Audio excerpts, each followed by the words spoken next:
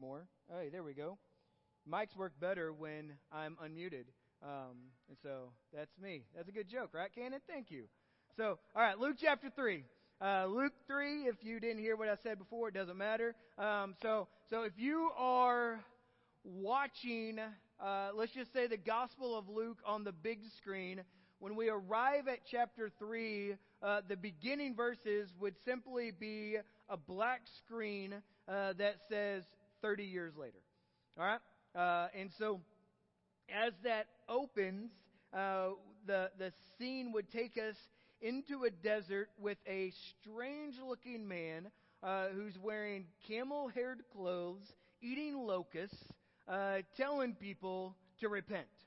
Okay? And I think this would come as a shock to really just a casual observer, because it would seem that the tone between chapters 1 and 2 have changed, because chapters 1 and 2 kind of seem to hug you, right? By looking at God's mercies, and as He sends Jesus into our story, and as we saw last week, we see this glory that's being revealed to us in just the tender mercies of our Heavenly Father. And we saw last week in how in Jesus' name, how He is set apart to be our Savior. And we saw in His purpose how everyone will see the light and how His people will benefit greatly. We saw in the response that Anna has, the prophetess, that she simply just gives us a model to follow when we see Jesus. That we would simply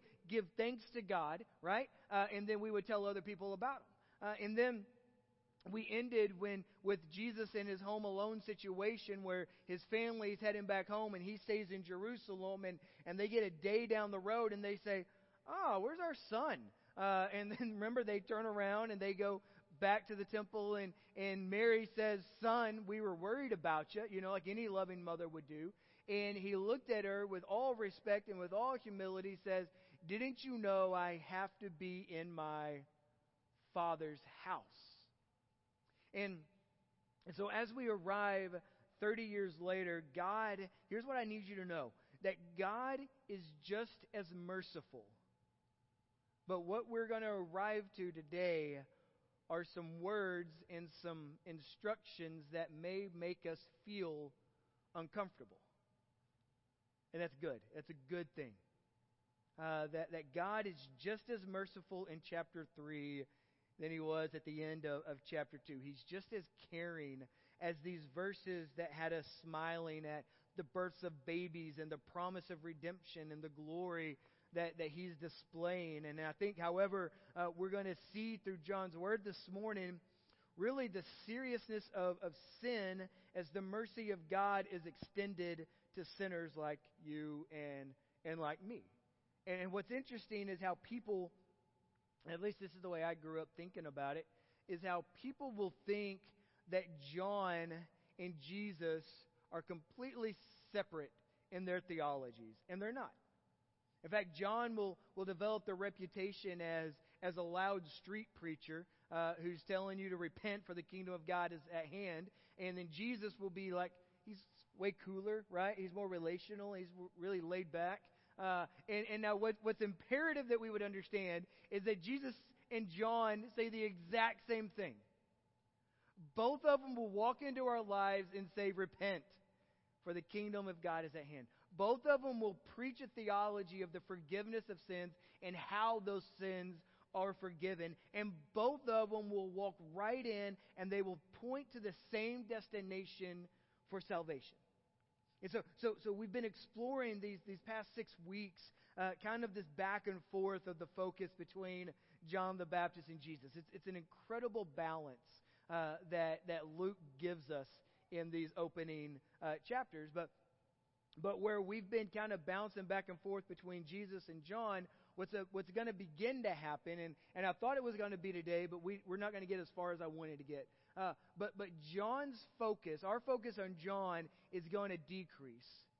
And our focus on Jesus is going to increase, which, ironically enough, is the exact thing that John wants to happen.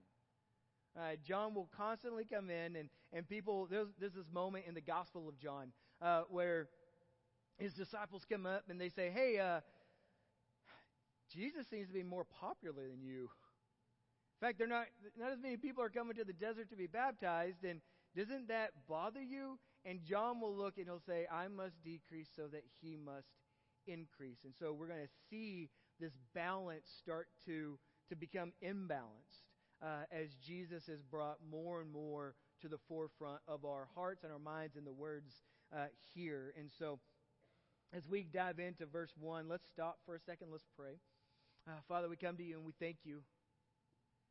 We thank you that your word is true. We thank you that you love us. We thank you that our sins in Jesus have been washed away, and now we have a new heart and we have a new purpose for living, one that actually matters. And I pray in these moments that we would be very mindful of what these verses give us, what your word gives our hearts. So Holy Spirit, we ask that you would speak to our inward parts. We love you. It's in Jesus' name. And everyone said, amen. All right, let's go. Verse 1. In the 15th year of the reign of Tiberius Caesar, Pontius Pilate being governor of Judea, and Herod being tetrarch of Galilee, and his brother Philip tetrarch of the region of Springtown, and Boyd, and Lysanias is the tetrarch of Abilene, like the legit city down. No, it's not 2 hours down the road, guys. Different Abilene, all right? Some of you were very confused, I could tell. During the high priesthood of Annas and Caiaphas, and the word of God, okay? Here's what I'd like you to underline these words. The word of God came to John, son of Zechariah, and then circle this phrase, in the wilderness, okay? So as Luke kind of, we've moved from the prelude and we're moving into the story mode, Luke gives us the public context. Okay, and so John will begin his public ministry in the 15th year of Tiberius Caesar. So he's the Caesar who are the rulers of the Roman world. And again, remember, the Jews at this time, Israel, is occupied by the Romans. And so beneath Caesar was a governor named Pilate, and then beneath Pilate were three tetrarchs, or think of them as overlords. And they ruled various regions. Now Herod is probably the most known to us because he ruled Galilee, which was Jesus' hometown area. And now, but not only does Luke introduce us to the political hierarchy, but he introduces us to the religious hierarchy. Okay, so this may all seem foreign to us, and that's really because it is. Okay, are you with me there? But if you were a reader of this gospel, an early reader of this gospel, you would know and you would understand these references to time the way that we would reference the time of President Reagan or the time of President Clinton, considering this gospel is written about 30 years after Jesus dies and resurrects. And so this gospel, again, is starting to be circulated around 62 to 70 A.D. And so when you read this, people are like, oh yeah, that would have been during that time. And so Luke gives us really the entire civil and the religious order of Jewish society under Roman occupation. And we're left to think of these people, that these would be the people who are the movers and the shakers of Jesus' day. They are very much just power brokers. And so what's most striking is the point of verse 2, in that God's word came to John, son of Zechariah, in the wilderness. That it's interesting to follow where God's word goes. That the word or the revelation of God keeps going to these little or seeming insignificant people. Right? It doesn't go to Caesar, and it doesn't even go to the priests with their robes and their religious movement. It goes to shepherds who are in fields who are just keeping watch over their flocks. It goes to a virgin young woman it goes to these old men and this old woman who are well past their age of childbearing. That it goes to Zechariah's son, who is John, who doesn't love the world and doesn't follow the ways of the world. He lives in the wilderness. And in Luke's gospel, little people become significant people. And I think that's a wonderful thing in a world, and really a Christian church, where we are so intoxicated with the powerful. That we love the elites, even if we just love them so that we can complain about them. Right? We love the rich and the famous, and too frequently our hearts want to create idols out of entertainers and athletes when God uses these everyday people for everyday purposes for the sake of His name. Every day. So the Word of God comes to John in the wilderness. And now let's see what he does with it. Verse 3. And he went into all the region around the Jordan, proclaiming, okay, this would be something worth underlining, proclaiming a baptism of repentance for the forgiveness of sins.